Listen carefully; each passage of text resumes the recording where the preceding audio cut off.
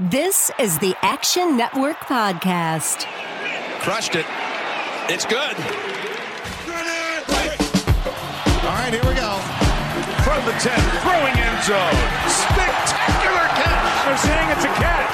Touchdown. You see, most gamblers, when they go to gamble, they go to win. Oh, my God. That's incredible. Big bank, small bank, I like to make money. All right? That is the ultimate kibosh. You want to bet? And we are underway. And welcome to another edition of the Action Network Fantasy Flex Podcast. I am your host, Chris Raybon, here with Sean Kerner as always. And today we'll be talking about wide receivers, and we have a very, very special guest, my former partner in crime at 4 for 4, one half of the DFS MVP podcast back in the day when I was a part of it. My guy, TJ Hernandez, the director of DFS at 4 for 4. TJ, I'm really glad to have you on. Thanks for coming on. What's going on, man? Yeah, man. Good to be back. Good to be talking to you guys. Just gearing up for the season like you guys. I mean, I've been out in these best ball streets pretty heavy. So, I mean, we're going to be talking ADP today, which I think people might just be getting accustomed to. But we've been on this grind for a minute, right?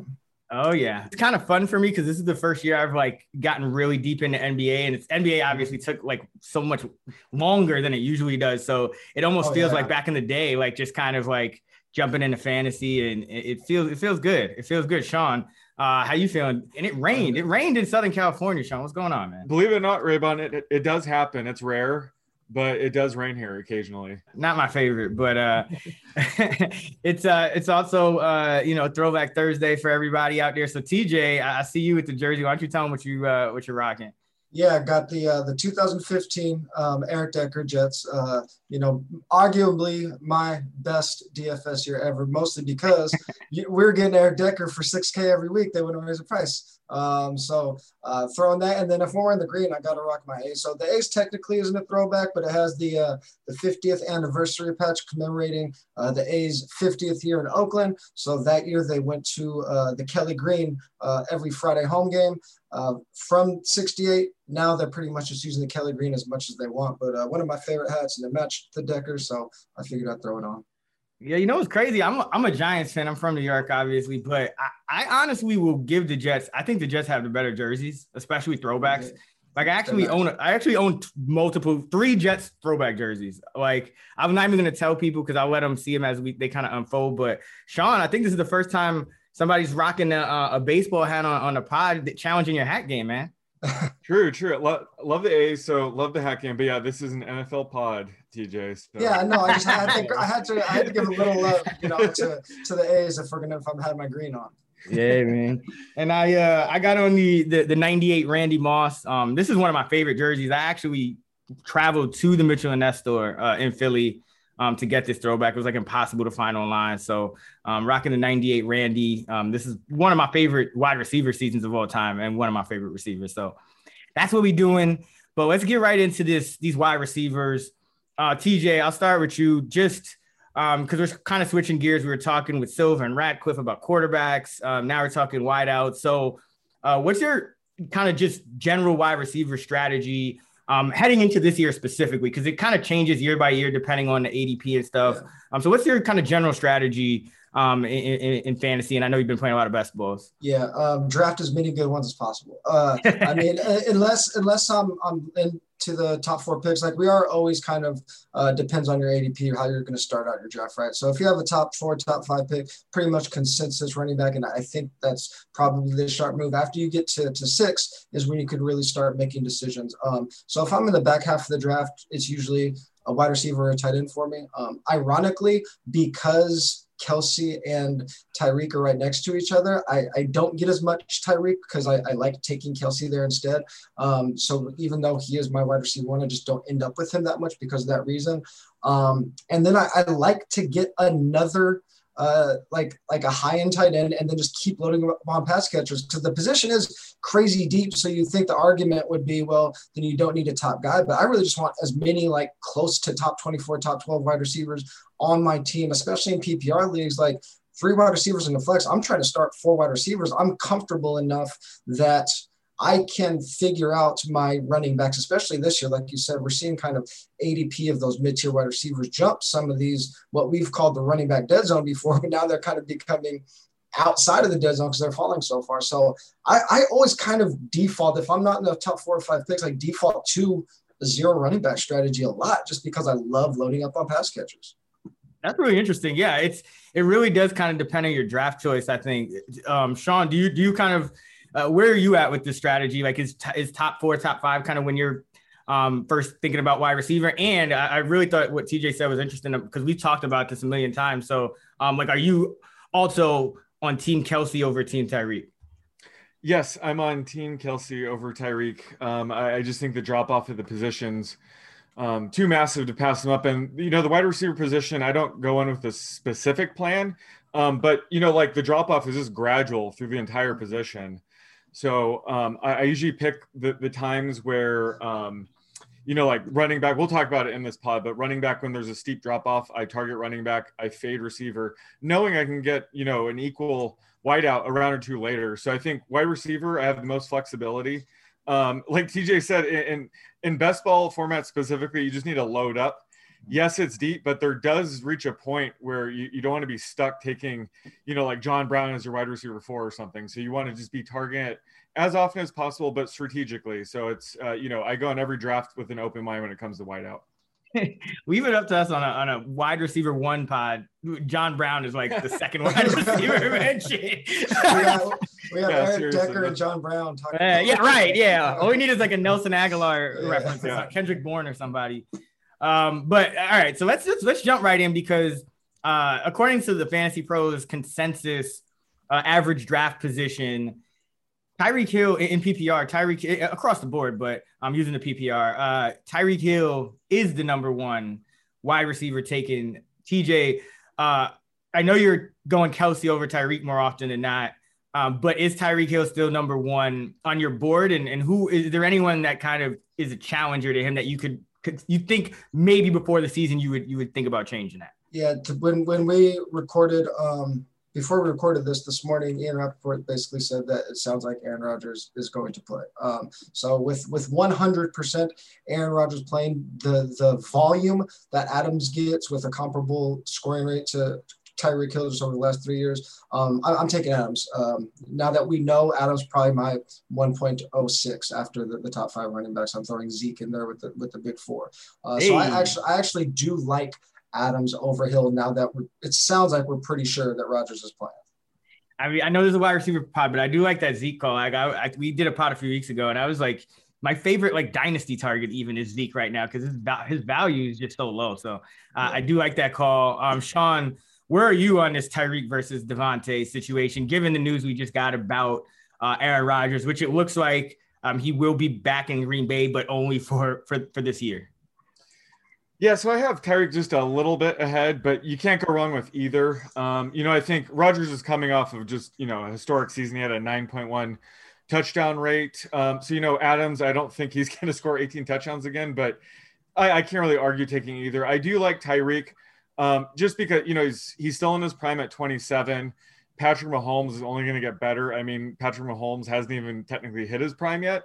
So I like the idea of just investing in that offense as much as possible. And the Chiefs really they leaned on Tyreek even more in the second half of last season. He had 10 targets in 5 of the last 7 games. So we could see that massive usage again this year.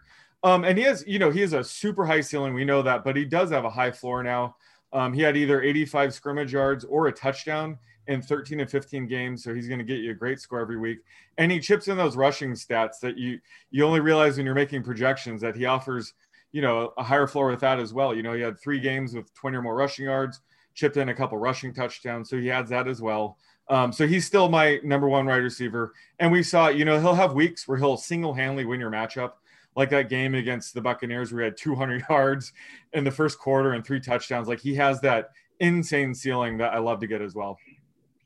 Yeah, I think for me, the only thing that kind of tilts me toward Devontae, if Aaron Rodgers is good to go, is that like in KC, you have this Tyreek and Kelsey situation where I don't think it's just defense dependent. Like there's stretches where the defense is like, okay, we got to take away Travis Kelce. He's our number one guy we're taking away. And that's what you kind of saw down the second half of the season. Tyreek is going to go off a little more. And then certain time, if Tyreek has a big game early in the year, maybe defenses, try to take him away a little more for the next 6 weeks. So I think it's a little more volatile. Whereas at Green Bay, and this is why Aaron Rodgers wants to leave, they have nobody there. Like Devontae Adams is going to get triple covered and he's still going to get open, and Aaron Rodgers is still going to hit him. He scored double-digit touchdowns in 4 of the last 5 years. He's had more than 1,370 yards in 2 of the past 3. So I don't think you can go wrong with either. And if I'm in a best ball, I'm probably going 55% Devontae, 45% Tyreek if I have that pick 100 times. But I lean slightly toward Devontae as long as Aaron Rodgers is good to go. Yeah, Rodgers might just do the middle finger. I'm throwing 95% of the time, and 85% of them are going to Devontae. Yeah. With the 17-game season, Devontae might see to over 200 targets this year. Yeah, I think I mentioned that to Sean once. I think it was last year. It's Devontae Adams is Aaron Rodgers' fuck you target. It's exactly. It's right. It's yep. Okay, you guys don't want to give me anyone to throw to. You want to give me Devin Funchess and all this other okay. I'm just gonna throw to Devontae every time. And Devontae is kind of oh, y'all gonna triple cover me and not get me no help. I'm still gonna get open. I'm still gonna break ankles. So I like that. I like that combination a whole lot. As do Tyreek and Mahomes, obviously. But I always have to remind people, I think, when we do a new, number one receiver, number one, whatever position podcast, the first few rounds, you're not going to win your draft. You're not going to win it. So don't stress over Devontae versus Tyreek. The only way that's really going to screw up is if one of them gets hurt. And, they're both still in their 20s, both of them, relatively healthy in their careers. So, I wouldn't stress it too much. Let's go to, and it's an interesting top tier here because Stephon Diggs, number 3 in ADP, TJ. I mean, this is another guy. He could conceivably finish number 1 with the way the Bills started throwing it around the yard. And unlike, he actually has guys around him that take just enough pressure off of him to where he can catch those, 8-9 balls a game. What do you think about Stephon Diggs in relation to the top 3 and in relation to DeAndre Hopkins is going forth? Yeah, I mean, I actually think sure, Tyreek and Devontae are clear 1, 2, I think, but I think that next tier 1A or whatever, like you said, I don't think we really need to be crazy nitpicking about who we're going here, just that we have them together. We have these super high volume guys in Diggs and DeAndre Hopkins. And I guess we'll probably get to this discussion in a second. I say in Calvin Ridley now too. But yeah, the Bills are an offense where he's going to be the clear number 1 there. Like you said, they're good. They're not going to have any great guys there. Emmanuel Sanders is good. He's just going to be another good guy.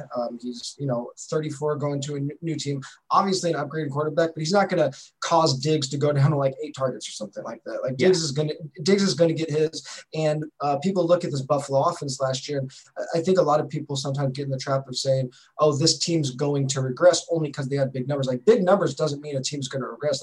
Their scoring rates were pretty much on par with how they were moving the ball. They were just moving the ball super effectively, and they decided, hey, we're going to throw as much as possible. I think they had a game where they ran 5 times or something because passing works with this combo, with this team, and Brian Dable's down to do that. So I actually don't think this offense is one that's really going to use the word regress much. I think they can really sustain what they're doing, like we've seen with the Chiefs, with the Packers. Yeah, and passing just works, period. The Bills are one of the smartest organizations I think in football. So it doesn't scare me. When a guy's on the Bills, it's I'm never scared away. Even the running backs, I feel they'll probably still pay off their ADP. And in Stephon Diggs, I mean, Sean, how many touchdowns do you have him projected for this year? Because he's never actually had a double-digit touchdown season. He's 8-9, 6-8 the last 4 years. So he's got some room to grow. Yeah, he has some room to grow, but I'm projecting him 8.1. So not projecting the double-digit touchdown outcome, although that's certainly possible. But, like TJ mentioned, with the Aaron Rodgers news, I have Tyreek Hill and Devontae Adams in tier 1 all by themselves. And there's a bit of a drop-off. And then you have this next tier where I have Diggs at the top. He's my number 3 wide receiver. And, he was a key factor in Josh Allen's year 3 breakout. But so is offensive coordinator Brian Dable. So the fact that they retained both guys, like I think there's going to be enough continuity on this offense where I'm not expecting much regression at all. Dable dialed up the second highest pass rate in neutral situations. He dialed up the most play action dropbacks for Josh Allen last year, which I think was a huge part in his success. So, this is an offense I want to invest in.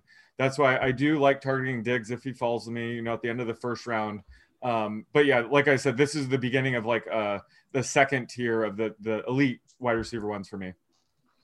Yeah. And I think Diggs is he's really impressive because remember the year before in Minnesota, he the volume wasn't the greatest, but he was the league's leading deep ball receiver. And then, last year he's the fantasy wide receiver 3, but he's number 38 in deep yardage. So he can just do it a bunch of different ways. That's why I like Diggs. And then we get to DeAndre Hopkins. I do have Diggs over Hopkins. TJ, what do you think about Hopkins? I know that he's been in the news a little bit, but the bottom line is, he's going to be there in Arizona with a pretty good offensive mind in Kingsbury, good quarterback in Kyler, maybe getting some help at wide receiver. They got more in the draft and AJ, of course, I don't know how much he can do, but what are your thoughts on DeAndre Hopkins? Yeah, I think regardless of the new players there, his situation should be relatively similar. Like we saw Christian Kirk and Larry Fitzgerald next to him, he still did his thing, and those are the kind of volumes that the new receivers might get there. They're going to throw it up to him. He's going to get his targets. Like the worry going into the offense last year was, is he going to be able to maintain this crazy dominant target share? And he did, which a lot of people were surprised by. I tend to maintain that wide receivers that demand crazy high target shares usually keep those because there's a reason they have high target shares because they're really damn good receivers. So they're smart enough to keep giving it to him, throwing it up to him. I don't even have a knock on Hopkins. It's just that I think where ADP is wrong right now, or consensus ADP, is that Calvin Ridley should be ahead of him. Ooh, Sean, what do you think about that one? That's your guy, Calvin Ridley. Yeah, that is not hot. I agree with TJ 100% there. That's not even a hot take. I'm all for that. But yeah, last year we saw Hopkins ADOT drop a bit. It was 9.0. But they gave him a ton of high percentage throws, so he had a 72% catch rate. And despite the low ADOT, despite the low touchdown total 6, which is insanely low for an elite wide receiver, he still had a massive weekly ceiling just based on his target share. So he actually tied Devontae Adams for the league high with 8 games of top 12 wide receiver value weeks. So he does still have a massive ceiling despite, certain things about his playing style that doesn't contribute that. So I love him. Although, like you mentioned, he is in the news. There's a little bit of uncertainty there if he'll play this year. I guarantee he'll probably play.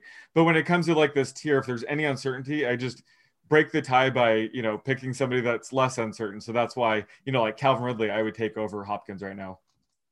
Yeah, I don't think I'm there yet with Ridley, and I love Ridley, but my one, I think there's some uncertainty with Ridley too. Number one is we really don't know how exactly Arthur Smith is going to affect that offense in terms of the volume. And I say that only not because I think they're going to go back to what they did in Tennessee, which is obviously predicated on having Derrick Henry, but because the Falcons did have an outlying number of pass attempts over the last couple of years, right? They were not just they are the most pass heavy team in the league. Pretty much throughout, the last 2 years with Ridley here. And, if that just goes back to league average or a little bit above, that changes things. And also, this is really going to be his first full year. I know he's had some big games without Julio, but this is going to be his first full year as that number one every week in, week out, having to deal with that coverage, that primary coverage, all that, with more time to plan, whole off seasons for these defensive coordinators are thinking like this, as opposed to on a given week, Julio's out, we'll just change that, our game plan. So I still think Hopkins can I think Hopkins still a more skilled receiver. So that's I still have him over on Ridley, but I could certainly see the argument for it. And it's another situation where I'm in best ball probably going 60, 40, 65, 35 Hopkins over Ridley, but by no means would I fade him. And then another guy who I think this is where another volume kind of comes into play, but another guy who's extremely skilled, entering his prime, quarterback who always is going to put up numbers, so it's going to be there, is DK Metcalf. TJ, is there a tier drop off for you between Hopkins, Ridley, and then Metcalf, or is Metcalf kind of there for you as well? Yeah, I think Metcalf is kind of where we start tier 2. Like, I think the guys we talked about are tier 1A and 1B kind of. I mean, the concern is I don't think they're going to be this crazy run heavy team that they were before, even though they did go back to #establish the run after, the first 8 games or whatever. But at the same time, Metcalf, that 8 targets per game that he can see in that offense, that's quite a big difference from 9.5, 10, 11 targets per game. That leaves room for a lot of volatility. And yeah, I mean, he can be, he is tied to Russ, and he is going to put up these big games because he is a high A dot guy, but a lot high A dot and sometimes lower targets can lead to some really bad bust games. And I think he'll have a couple of those in the bag and leave owners really frustrated. You're not going to take him out of your lineup, but I think there is a clear drop off. Again, I'm putting Ridley back up there with those guys after Ridley and Hopkins to DK. And Sean, what are your thoughts on Metcalf? Because, it is a volume thing with him more, first and foremost. So where is he kind of tier in for you? Yeah, he's at the bottom of this second tier. So I have Diggs, Ridley, Hopkins, and then Metcalf, then Jefferson. So, I think that Metcalf, you're sort of buying in on his upside because we haven't seen him hit his peak yet. So I like getting guys before they hit their peak. So I'm willing to overspend on a guy like DK. I do believe in him. I think, it's possible that Shane Waldron is able to unlock, Russell Wilson and DK Metcalf's, true ceiling. So, he's a guy where I think his floor is so high that I don't see him busting at this range. So the fact that he has number 1 wide receiver overall potential, I'm all for targeting him right here. Yeah, I should clarify. Like, I don't think he's going to none of these guys in these top 6. Like, I'm taking all of them where they're going. Top 7, I should say. But I don't think DK is going to bust. I think he could have some bust weeks, but I don't think he'll bust. Yeah. And it's interesting to me because I'm high on DK. I mean, he's actually going ahead of Ridley in the consensus ADP. Mm-hmm. Obviously, it's different for different sites. But Metcalf's actually at 5, Ridley at 6.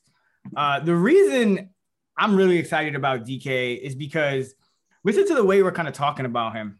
Volume is a problem. Will they unlock Russell Wilson? Will they go, be as run? Maybe they won't be as run heavy as they were in the past. Seattle was 17th in pass attempts last year. DK Metcalf finishes the wide receiver 6. Tyler Lockett finishes the wide receiver 8. There's a lot of production to go around on this team, and it may not have even hit its ceiling if Seattle can jump into that top 10 in pass attempts or something like that. So and that's, Lockett, he's been pretty healthy these last couple of years. I think Metcalf is more likely to stay healthy. He's a little bit, just based on his body type and whatnot. So, I mean, I think the sky's the limit for Metcalf. I have no qualms with taking him in the top 5. I wouldn't take him over Hopkins. I could see the argument for taking him over Ridley just because, again, I think there's, if the Falcons go to a normal amount of pass attempts, Russell Wilson's better than Matt Ryan and so on. And I think Metcalf's a better receiver than Ridley. So it's I'm not down on Ridley, but I could see Ridley anywhere in that 4 to 6 range. Where, not locked into any one of those spots. And I love Metcalf. I think Metcalf could finish if he gets a little more volume, because he has room to grow. 129 targets of all the top 6 wideouts. He had the fewest targets at 129. So there's room to grow there. Justin Jefferson. Now, TJ, this is another guy. I mean, the sky's got to be the limit for him. First season, 1,400 yards and 7 scores on 125 targets. That's just ridiculous production per target, which you do expect to regress a little just because that's godly, that's Hall of Fame level stuff. Yeah. But I guess the question is how much regression and is he still, does he have one wide receiver 1 overall upside? I guess is the question. I don't know if he has wide receiver 1 overall upside because I love all the other guys ahead of him so much, but I don't think he's much of a risk to finish below his ADP. We saw last year, you said they were a crazy efficient offense, the Vikings passing. Obviously that had a lot to do with Justin Jefferson being there, but Cousins was also being very efficient when he was throwing to Adam Thielen. So I do think the offense as a whole will regress. What I do think will maintain is that over the second half of the season, we saw Justin Jefferson get that really huge target share that he didn't have in the first half. average 10.1 per targets per game. That puts him on track with like the top 3 or 4 guys in the league. I think that's the part that stays, that huge target share. And Thielen is the one that gets hurt more from the offense's regression, and probably Kirk Cousins' regression as well. But we see year in and year out, like the reason that we're really confident, we're nitpicking these Tyreek Hill, Calvin, Ridley, Devontae guys, is because we know that guys that can get that 10 plus targets per game, they're just going to ball regardless of how mediocre their offense might be, or regression might come into play. That volume is just unmatched. And I think Justin Jefferson reaches that like 27% target share league tier that we love. Yeah. And that's something that you pointed out earlier, TJ, like guys who get target shares are very sticky. And that kind of translates to another stat, which is a little less known, but it's the same idea, which is just targets per route run. And like, that's really what's going to kind of carry over. And so when you see a guy like Jefferson, put up good numbers in that area in year one, you kind of only expect it to continue. And I mean, there's really no one else. It's Thielen, who's I would say still on the downside of his career, but like those two guys are just locked into such a huge target share. And then you're going to have Smith and Cook kind of fighting for scraps, but the target share is kind of very locked in, I would say, in Minnesota. You're not really going to have much at the last wide receiver spot. So the sky's the limit for him. Sean, what do you think of Jefferson? Yeah, I agree. The sky's the limit with Jefferson, where I think, you can make a case for him being the wide receiver 1 in like dynasty formats. But for this season, I have him as wide receiver 7. The passing game definitely benefited from the Vikings defense being below average for a change last year. So it kind of forced them out of their run heavy ways. I think the defense will be a lot better this year. So that could hurt them a bit. And one of the things that the only concern I have with Jefferson, it's not really his fault, but he and Thielen both posted a dud around 25% of the time. They finish outside of the top 60. And that's more of a symptom of this offense has a pretty low floor. If they get a big lead, they're going to run the shit out of it. It can hurt a guy like Jefferson. So that's my only fear taking him, is he has a little bit lower weekly floor than other guys in this range, but I consider him and AJ Brown to sort of be the end of the wide receiver 1 like locks. So I'm fine scooping either Jefferson or AJ Brown here before the position takes a decent drop off, and then it's pretty much have 8 to 10 receivers almost projected identically after them. So I do like scooping, or I like having at least one receiver before these two are off the board. Yeah. And like, that's the thing. It's like, we're nitpicking between these guys, but I think that the biggest takeaway is, and TJ, you kind of hit it at the top, is I think going wide receiver heavy early in drafts is completely viable. Obviously you're not like, it kind of, you want to have running backs, but you have to go with the value. And so I think waiting on quarterback comes back into play again, because it's like everyone always tries to get around it, or, whatever not, but it's so important, because if you have a chance to take a tight end, you want to do that. But like, there's these wide receivers now are higher floor than the running backs, just because the league has turned it into a passing league. Would you agree? Like, it used to be running backs were the higher floor picks early. Now I think wide receivers are. Yeah, I mean, I think outside of maybe Christian McCaffrey, like there aren't any running backs even close to them. People say, Saquon Barkley's up there with them, and like it's not. I mean, teams are throwing so much, and when you get these guys with like these 27% target share, 10 plus targets per game, they are insanely consistent, and that's why we're taking them. Why we're super comfortable taking them in first rounds a lot now, a lot more than we did even just 5 years ago. Yeah, and just to like underscore, when you look back at like the league averages, you go back to like 2010 and the league average pass attempts from 2010 and before, it was never high. It was like in the 33s, 32, 31. But since, it's been gradually climbing, and, last year it was 35.2, 34.9 in 2019, 34.5 in 2018, and 34.2 in 2017. And the efficiency has been climbing too. So, this is something that's real. It's that, there's an extra pass attempt or 2 per game, and that's why the landscape has shifted so much. But I do want to talk about another guy that's very, Sean, you mentioned him, AJ Brown, because I think I'm going Jefferson ahead of Brown, because I look at both of them. Both of them could be in, somewhat low volume offenses. I don't love that Brown is getting more competition in Julio, but I just look at like Jefferson in year one compared to Brown, and Brown had a great rookie year, like 1,050 yards, 8 touchdowns, but Jefferson had 1,400 yards. So like, it's kind of like, okay, his year two, I'm expecting like there to be a jump. Whereas Brown, there's a little more a wider range of outcomes. TJ, like, what do you think of AJ?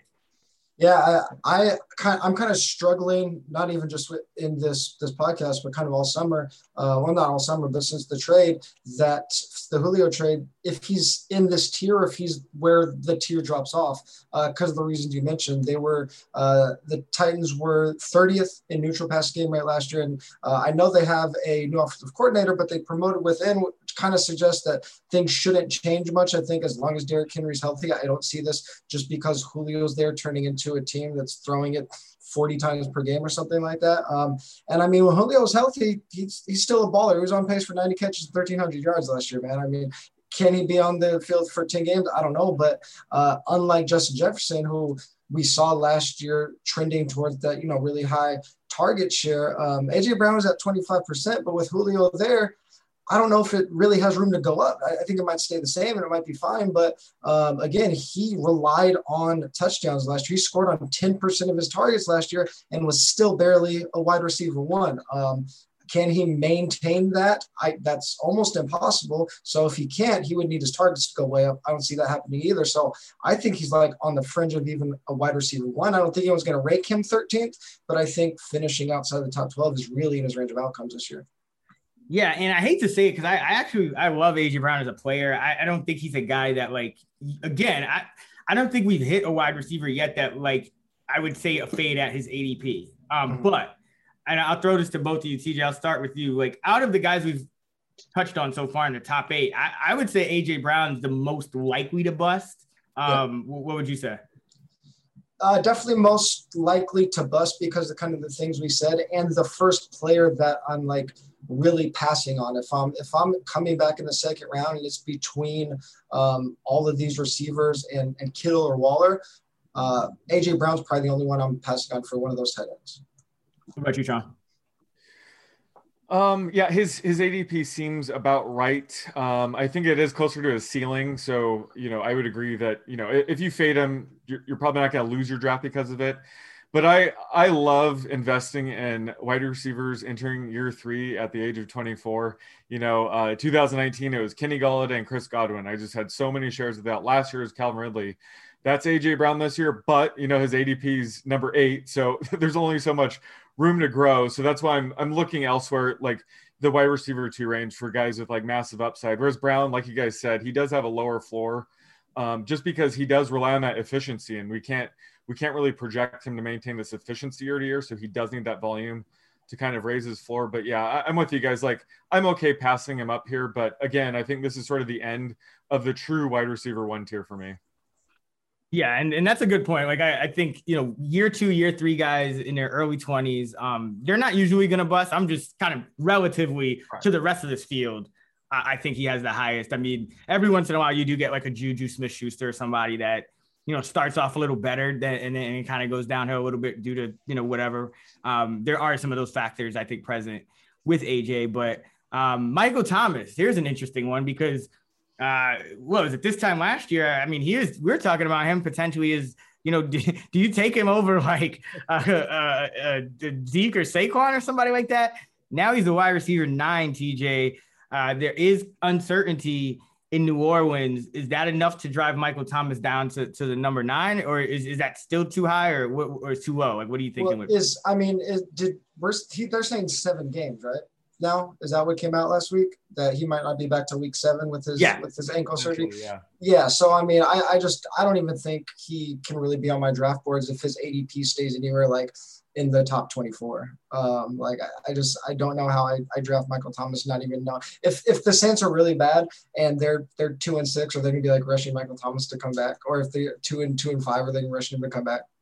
Yeah, I mean, it's tough because like, it's funny because his ADP really hasn't, and that's what I'm kind of, hinting at is like, this is a guy he has that number 1 wide receiver upside, but his ADP really hasn't adjusted for the news, which is interesting. And I think it will, but I personally, I'm kind of on your side. I don't really like to take guys that are injured heading into the year. Like there's a difference for and it sounds crazy, but I'll take a guy like Will Fuller, like ahead of his ADP more often than I take a guy like, Michael Thomas or Deebo Samuel last year. I think it was, like I really think that's like, you're putting yourself at somewhat of a disadvantage just because these guys are going at a spot where it's like, these are valuable picks. But Sean, I know you kind of like taking some risk with some of these guys sometime. Where are you on Thomas?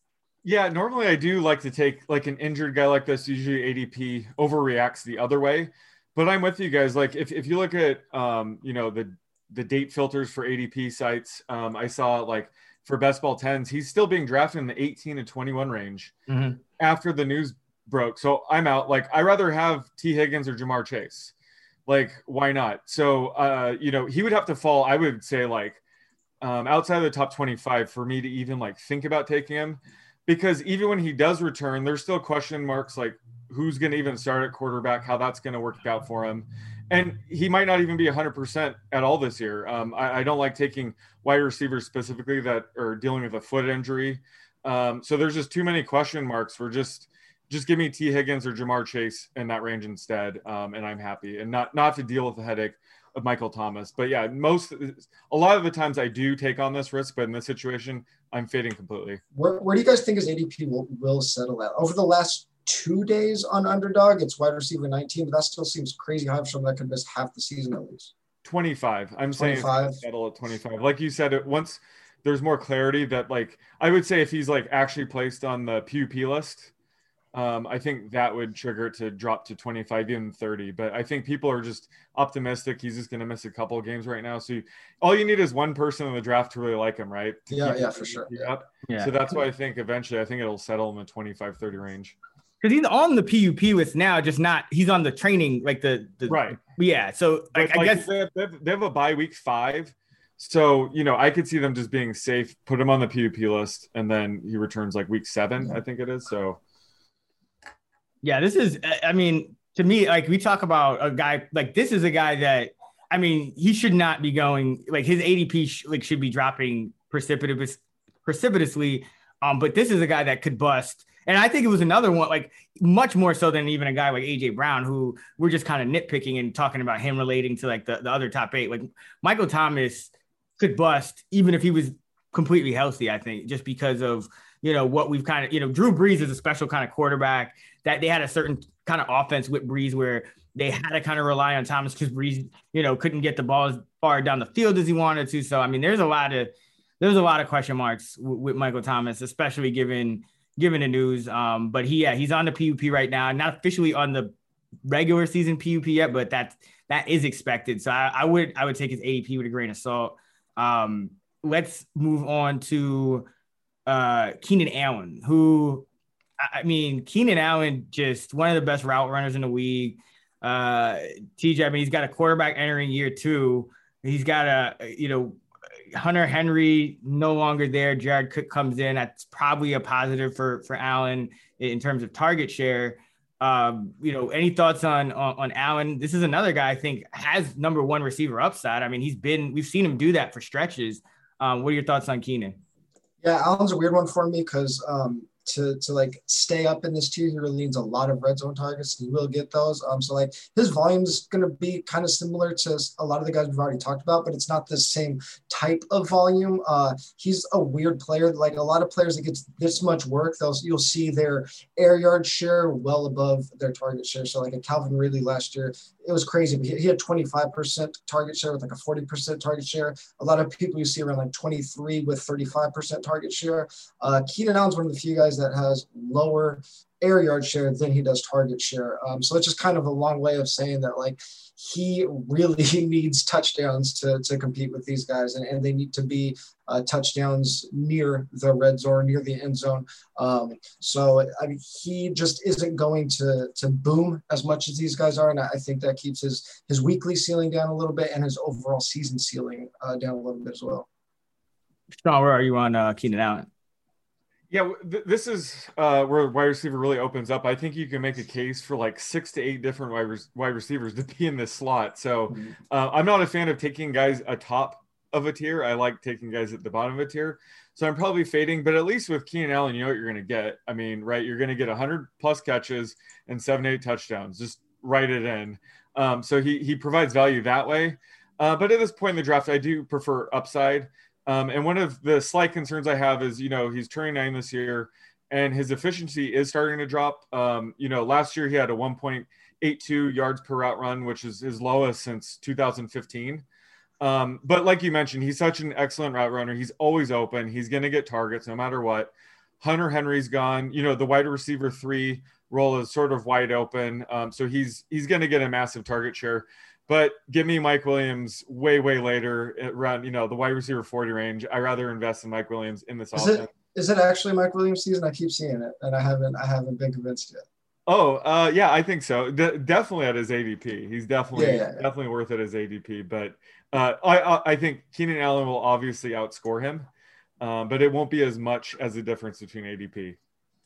Yeah, I mean, you talk about yards per route run. Even if you just look at yards per catch, a lot more basic of a stat. But 2017, 13.7, 2018, 12.7, 2019, 11.5, 2020, 9.9. So, TJ, to your point, those air yards, they're going down. He's not able to do as much per catch. And so another guy that he has upside, but he has downside. I think it's fair to kind of put him in the top 10 in PPR because like Sean said, 100 catches, but like I like a guy like Terry McLaurin, who's another young guy that really probably hasn't hit his ceiling yet, but really impressive his first couple of years. What do you think about Terry McLaurin for 2021, TJ? I love Terry McLaurin as a player. He's probably one of the best all-around young wide receivers in the league. He has really shined in Matt Harmon's reception perception, which just shows how great a receiver he is. I think his role and this offense overall aren't as exciting or maybe have more speed bumps than people might realize. Curtis Samuel coming over there. Curtis Samuel was another really good receiver that just really got misused for some reason last year. Like we saw, you just talked about ADOT, like that's usually one of the stickiest stats from year to year. And last year, Curtis Samuels fell off a cliff. So he's going to give McLaurin a lot of competition for those high volume, deep targets. We know that Logan Thomas is still there. And then they got 2 running backs that catch the ball pretty good. Everybody is talking about like, listen, I'm all about the Ryan Fitzpatrick life, Fitzmagic life. I'll buy him in best ball, but like, a lot of people are talking like he doesn't offer downside in an offense. He offers a lot of downside in an offense. There's a reason he hasn't had a continuous starting job for a long time because he'll mess up a lot and turn the ball over and ruin the offense for you. Like he'll boom, but man, he could bust an offense too. So this offense as a whole has a lot more downside than I think people are giving it credit for this year. I mean, I actually disagree on the Samuel part. I'm actually worried, and Sean, we've talked about this too. So I'm curious to kind of hear you weigh in, but like, TJ, I think Samuel was misused 2 years ago. I think he was used exactly right last year. Maybe not for fantasy. Like maybe we didn't want to see his ADOT go down for fantasy, but as far as I can tell, he's just not good down the field. Like, so it's like in 2019, he had a high ADOT, but he was very inefficient. I think his catch rate was like around 50% or something like. And last year, you saw he was also catching balls from Kyle Allen. Yeah, which is fair. But like last year, you saw the ADOT go down, but I think he was more consistent. He kind of put up similar numbers.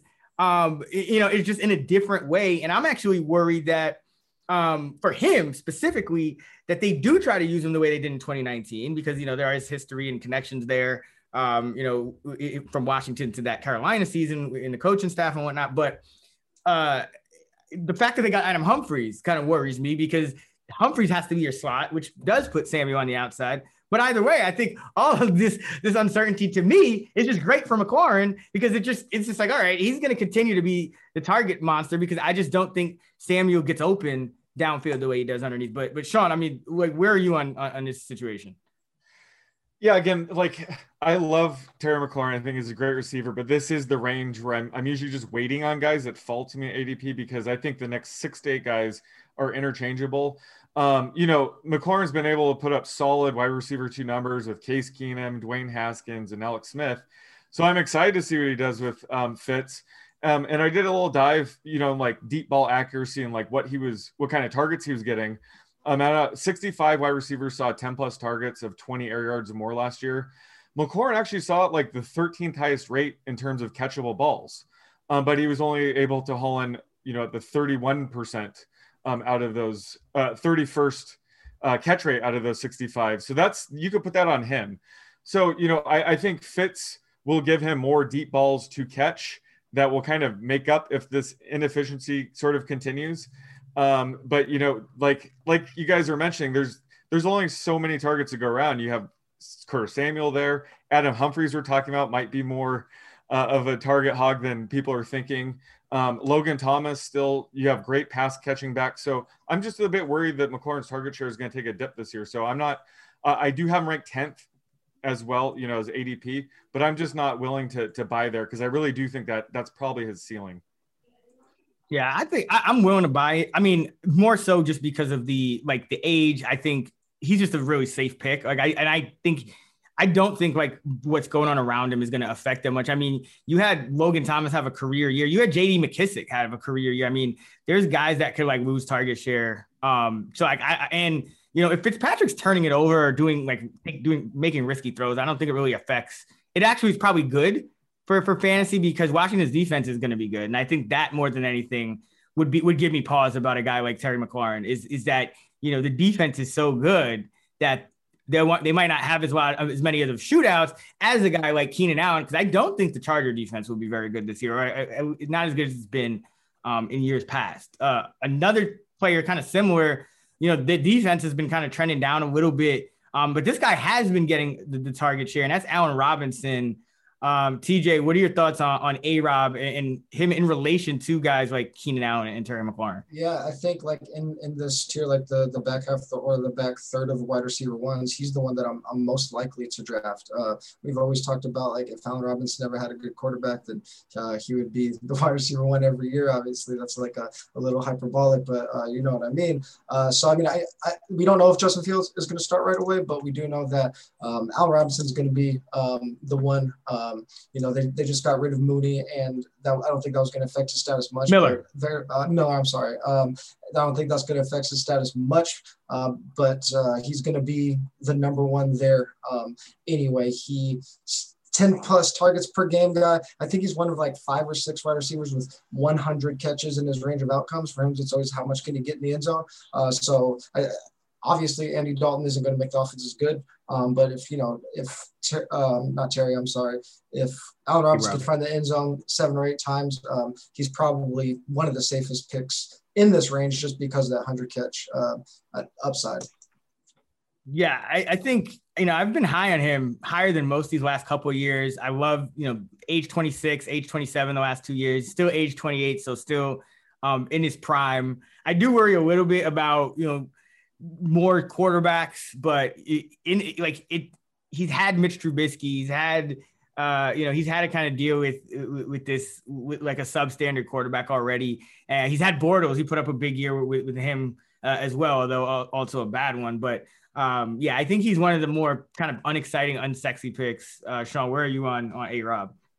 Yeah, I feel the same. He has a safe target share, especially after Anthony Miller was traded away. It's going to be a competition between Daz Newsome, Marquise Goodwin, and Damiere Byrd for the number 3 role. So, he's a safe bet for a bunch of targets. But again, this range, I'm more willing to kind of fill my second running back slot with like a David Montgomery or Chris Carson in this range and waiting to get like, CeeDee Lamb, Robert Woods, Cooper Kupp a round or 2 later when James Robinson and Chase Edmonds are being taken. I think just there's such a big drop off at running back from here to the next couple rounds that you can get a similar, I'm projecting Robert Woods and Cooper Kupp just for like 2 to 3 points less than A-Rob. So that's why I love A-Rob, but just I'm more willing just based on my draft strategy to punt at wide receiver in this range and just target a running back in most of my drafts.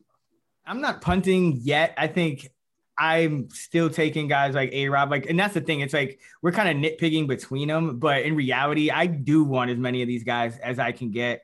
There's still a lot of question marks in the running back tier. I do like some running backs kind of in that late round 0 running back tier that TJ mentioned earlier. But there's not as much to say about A-Rob just because he is kind of locked into the target share. You do wonder about the quarterbacks, but the bottom line is he should get 25 to 30% of those targets. And if the Bears defense kind of keeps trending downward, it's not going to matter who the quarterback is because there's going to be more than enough volume up for grabs. This is Action Network podcast producer Matt Mitchell, here to tell you our friends at BetMGM have a great new sign-up offer for our listeners, a $600 risk-free first bet. Here's how it works. If you don't already have an account at BetMGM, just sign up, make your first deposit, and place that initial wager. If the bet wins, you get all the money. If it doesn't win, BetMGM will refund you in free bets up to $600. It's that simple. Just click on the link in this episode description to get started. BetMGM has been a great podcast partner, and they've got all the features gamblers like us love, like live betting and daily odds boosts. Plus, they're compatible with BetSync, so when you place a wager at BetMGM, that bet can automatically be tracked in your Action app. So open an account today and make your first bet risk-free up to $600. Just click on the link in this episode description to get started. Must be 21 or older and physically located in Michigan, New Jersey, Colorado, Indiana, West Virginia, Iowa, Virginia, Tennessee, Nevada, or Pennsylvania. Please gamble responsibly. Gambling problem? Call 1-800-522-4700 in Colorado and Nevada, 1-800-GAMBLER in New Jersey, Pennsylvania, and West Virginia, 1-800-9-WITH-IT in Indiana, 1-800-270-7117 in Michigan, 1-800-889-9789 in Tennessee, 1-800-BETS-OFF in Iowa, or 1-888-532-3500 in Virginia. BetSync not available in Nevada. Thanks for listening. Now back to the show. We got a good amount of time, so I want to kind of dive into this one a little bit, which is, and I'll start with you, TJ, like of the guys we haven't mentioned yet, could be any ADP, but, I guess we'll start nearer to the top in that wide receiver 2 range. Who do you see that, who's not in the top 12 in ADP right now, that has that, top 12 upside? Let's start with just guys in the 13 to 24 range, like in that wide receiver 2 range. Yeah. So the two guys that really stand out to me are more towards the bottom of the range. There's a couple receivers that I think Sean likes, but I don't want to steal his thunder. But the two that really stand out to me are Cooper Kupp and Tyler Lockett. Cooper Kupp is in a passing game with a super concentrated target share between him and Robert Woods. We saw Robert Woods finish as a wide receiver 13 last year with basically the same volume, while Kupp was down wide receiver 24, I think. But that really just came down to touchdowns. I know Robert Woods has a little bit of rushing upside there. That's not accounted for with Kupp. But Kupp only scored on 2.4% of his targets, and that came with a huge drop-off in red zone. He was 10th in red zone targets from 2017 to 2019. He was 37th in red zone targets last year. So I think we see that bounce back a little bit this year with more efficient offense with Stafford there, and I think that scoring normalizes a little bit. In this team, I don't know if Kupp, if he breaks the top 12, it's probably as the wide receiver 12. But I think people are taking Woods 8 or 9 wide receiver spots ahead of him when really their seasons could look very similar. We could see Stafford support 2 top 20 guys, and it could really come down to a touchdown or 2, which one ends up as the wide receiver 12 and which one's the wide receiver 18. Yeah, I think Cooper Kupp, it's interesting. Cooper Kupp, I think Woods is getting a little slept on too. I would argue he has that same kind of upside with Stafford. But it's funny because Kupp, he has a great year, but he finishes with having not as many routes run. I think it was the year before. And then last year, kind of quiet compared to usual. And it's just all of a sudden people aren't talking about him, but they did upgrade at quarterback.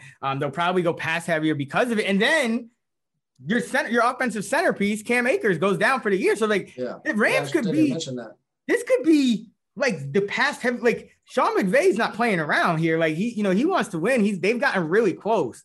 And if he feels Matthew Stafford to Woods, Kupp, Higbee, Deshaun is better than handing off to some combination of Darrell Henderson and Xavier Jones 25 times a game, which it is, this team could throw 650 times. Yeah. So I would say Woods and Kupp are on that list for me. But Sean, who do you got guys that aren't going in the top 12 right now that have that like legit wide receiver one upside, or the most wide receiver one upside? I mean, I feel like this one's too easy. It's CeeDee Lamb for me. He already flashed wide receiver one upside last year when he finished wide receiver 12 in weeks 1 through 5 when Dak was actually healthy. He should only get better in year 2. And he was only, I keep complaining about this, but he was only playing about 70% of snaps last year. So, they're moving around the formation. I see him as he should be over 90%, but anything in the 80 to 90% range, I think he has, low to mid-range wide receiver one upside. And Amari Cooper is dealing with this ankle injury. Who knows if he'll be 100% to start the year. So I love getting Lamb right now at wide receiver 15. Yeah, if Lamb doesn't, if his routes run don't go up, I'm gonna start calling him CD Cole Hardman because because it's like, bro, like why?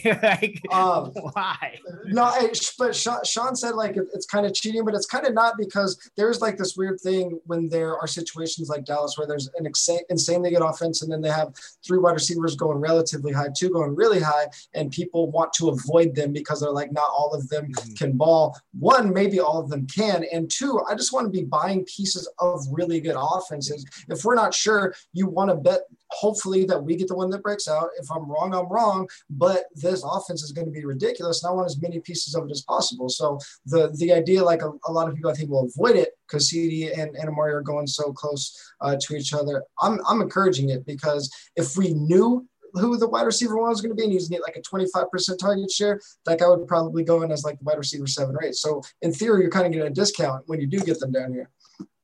Yeah, I love it. It's kind of the same thing with the Woods and Cup scenario where it's like people don't want to touch him. And I have another one, and another guy that's going, again, now we're just talking about guys that have that top 10, top 12 upside, which everyone does, but guys that I think have the most. And it's another guy who is on a team where you have 2 guys and one is sexier, but Tyler Lockett, like every year people forget about him. He's going as the wide receiver 21, 2018 wide receiver 16, 2017, 19 wide receiver 13, last year wide receiver 8. He's staying healthy. He will have some duds, but I mean, everyone outside of that top 5, 6 will. And, but when he puts up points, he's putting them up in bunches, and like he legitimately could outscore, all but like 5, 6, 7, 8 wide receivers in the league, this year, even with DK Metcalf hitting his ADP value. So, because that's what happened last year. Metcalf was 6, Lockett was 8. So he's another guy I think people sleep on way too much. He's ultra consistent, maybe not as sexy anymore as he used to be. But remember, Russell Wilson's throwing 30 plus touchdowns like every year in, year out. That's what he does. I believe it's 5 of the past 6 years.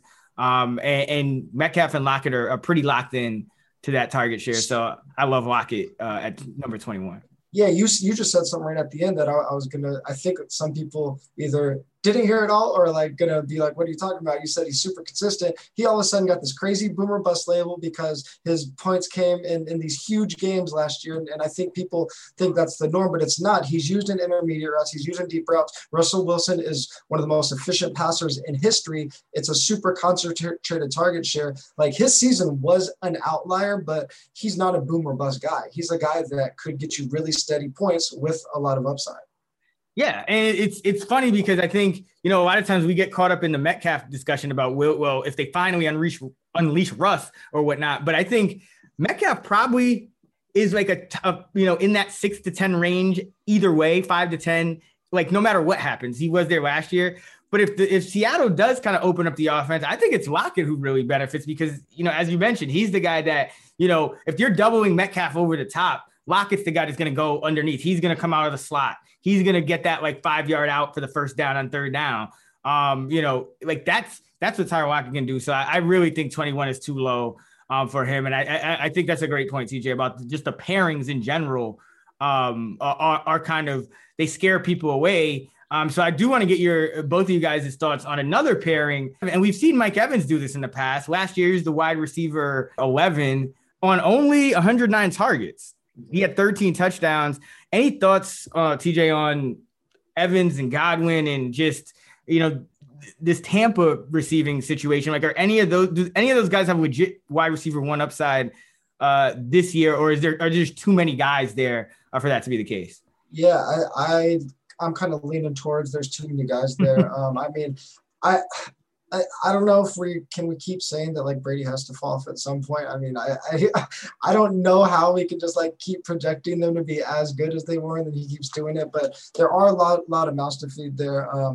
Godwin, Mike Evans. I know Gronk is the Gronk he used to be, but they got some pass catch running backs as well. And I mean, Antonio Brown. Don't forget the fact that like OJ Howard was seeing a decent amount of targets like before he got hurt, so he could throw like even if he takes away 1 or 2 targets from these guys, but it's already diluted targets, like that's significant. So if Brady's spreading the ball around, relatively evenly, they all kind of cannibalize each other. So I mean, Evans' touchdown share was just another guy like we talked about with AJ Brown that was just through the roof, and that's obviously not sustainable. And the way to make that up is with volume, and he's just not somebody that's going to catch 85 balls.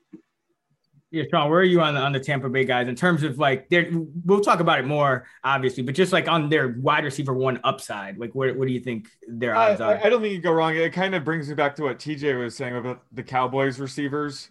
I think about it similarly, like we can nitpick them, but just give me one of them. I just like investing in pieces of the offense. I keep bringing up, well, first of all, I'm not betting on any kind of regression with Tom Brady.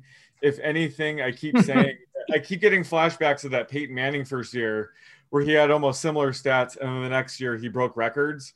Like the fact that Brady did that with barely any offseason scares me. So like, I want to invest in these Buccaneers pass catchers. Even a guy like Mike Evans, yes, he's touchdown dependent, but he scores touchdowns. So I'm willing to overlook that. I mean, week 3 last year was the most Mike Evans line ever. 2 catches for 2 yards and 2 touchdowns. Like, Give me that any day of the week, right? So I'm not going to nitpick these guys. I think there's a lot of guys in that range I prefer over them, but like investing in any bit of this Buccaneers passing game, I think is worth it this year.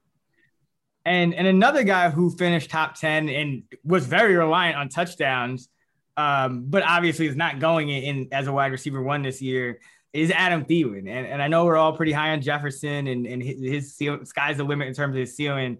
But TJ, where are you on Thielen in terms of just his like wide receiver one, like the odds of him repeating as wide receiver one? Because I know you're big on the touchdown regression and 13 touchdowns, 19 red zone targets, 10 of 13 inside the 10. I mean, what do you think about the potential regression coming from him? Yeah, I mean, just to kind of drive that point home, you said most of his stuff just came from the red zone. But if we look at his overall touchdown expectations, he should have only scored about 8 touchdowns. I do a study every year that looks at touchdown rates from basically every yard line on the field, so we don't just get like a rate that is off because of like those high red zone numbers. So even if we look at his overall number, he scored 6 touchdowns over expectation. That was the second highest in the league. And that study, those numbers almost always regress to the mean. It's been one of the most predictive studies I've done from year to year. So his numbers are going to fall way off. So yeah, I mean, I haven't even really been, I don't think I have maybe one share of Thielen so far this year. And that's over nearly 100 drafts.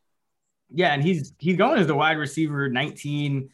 Sean, he is turning 31 too. Is that a guy? Because I know you like investing in guys kind of on the front side of their careers and when there's still room to grow. Is Thielen also a guy you've been fading, seeing as how he's about to turn 31? Yeah, I'm probably fading him. Not so much because of his age, but we already mentioned it. Like the touchdown regression is coming. I'm projecting him for 8.7 touchdowns. But also, this offense, like I said. It'll probably become a little bit more run heavy this year with the defense likely improving off of last year. We know Mike Zimmer likes to, have a great defense and run the ball. So I just think that a little bit worried about the volume, but either way, I think when it comes to these top 2 Vikings receivers, they at least have, a locked in target share. We already mentioned, they only have like those 2 receivers and Irv Smith, and that's pretty much it. So I think you can't really go wrong with Thielen, but you really do need that touchdown stickiness to stay, but I'm projected for 8.7. So he's my wide receiver 21. I'm probably fading him at ADP. All right, let's finish up with a couple of questions. We'll start with our top 5, our personal top 5 wide receiver rankings for 2021. TJ, I start with you. Yeah, I think we kind of touched on it earlier. I'm going to give Adams the slight edge over Tyreek as my wide receiver 1 because we did get news when we're recording this today that it looks like Aaron Rodgers is expected to play. So after the top 2, I was really tempted to put Ridley as my 3. But I kept Diggs there. Like, we can't ding Diggs against Ridley. Like, Ridley's in an improved situation where he's going to be the target hog, but we can't ding Diggs when he's already in that situation. So Diggs 3, Ridley 4, and then Hopkins rounding out the top 5 for me. What about you, Sean?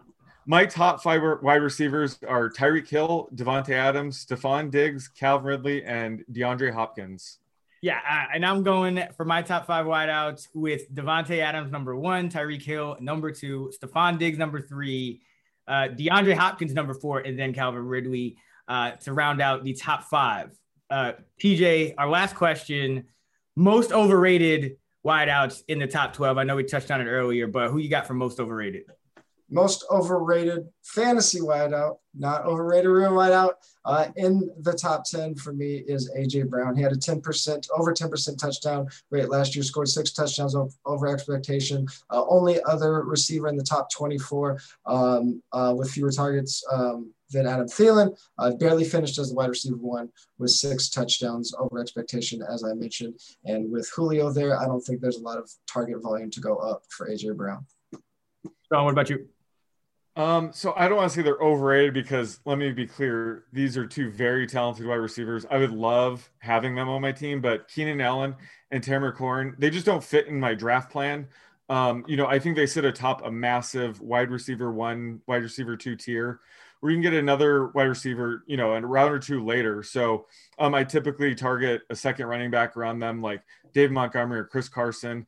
And then a round or 2 later, guys that you were gushing over, Robert Woods or Cooper Kupp. So I just think that my draft plan, I typically fade these guys, not because I don't think they're good wide receivers. They just don't fit in my draft plan. Yeah, I think if we're talking about guys who are most likely to bust in those top 2 tiers, it's probably A.J. Brown, but I'm going to say most overrated on the overall top 12 is Keenan Allen, just because the yards per catch has been going down. The age is increasing, and we just don't know anymore if he can really still kind of give you those ceiling performances, even on high volume. And we started to see him struggle with injuries last year. And then I shouldn't even mention him because it's kind of cheating, because his ADP will probably be a bunch of spots lower by the time you guys actually hear this. But Michael Thomas should be nowhere in the top 12, much less the top 24. So those are my 2 guys for most overrated. TJ, really want to thank you for doing this. It's good to be back on the podding with you. Tell everybody what you're up to over at 4for4 and where they can find you. Yeah, easy to find. Twitter is at TJ Hernandez. All of my work is at 4for4. We're right around the corner from DFS season, so we got a lot of DFS stuff in the works. Obviously, we've been talking redraft here, and then I've been talking best ball off season. But August 1st, I'm turning that DFS switch on. We have a ton of great preseason content coming up, a ton of great studies, updating some great studies that the great Chris Raybon did back in the day. So those will be updated on 4for4, and then just a ton of draft and DFS content. So check it all out over there. Yes, sir. Always love it. 4for4, one of the best sites. So be sure to check TJ out there. You can find Sean on Twitter at _oddsmaker. You can find me at Chris Raybon. Be sure to check out our fantasy draft kit at actionnetwork.com and download the Action Network app to track all your bets, all your futures, and see what we're betting on as well. That is going to do it for our wide receiver 1 pod. We'll have Matt Harmon on for wide receiver 2, so be on the lookout for that early next week. Let's get this money.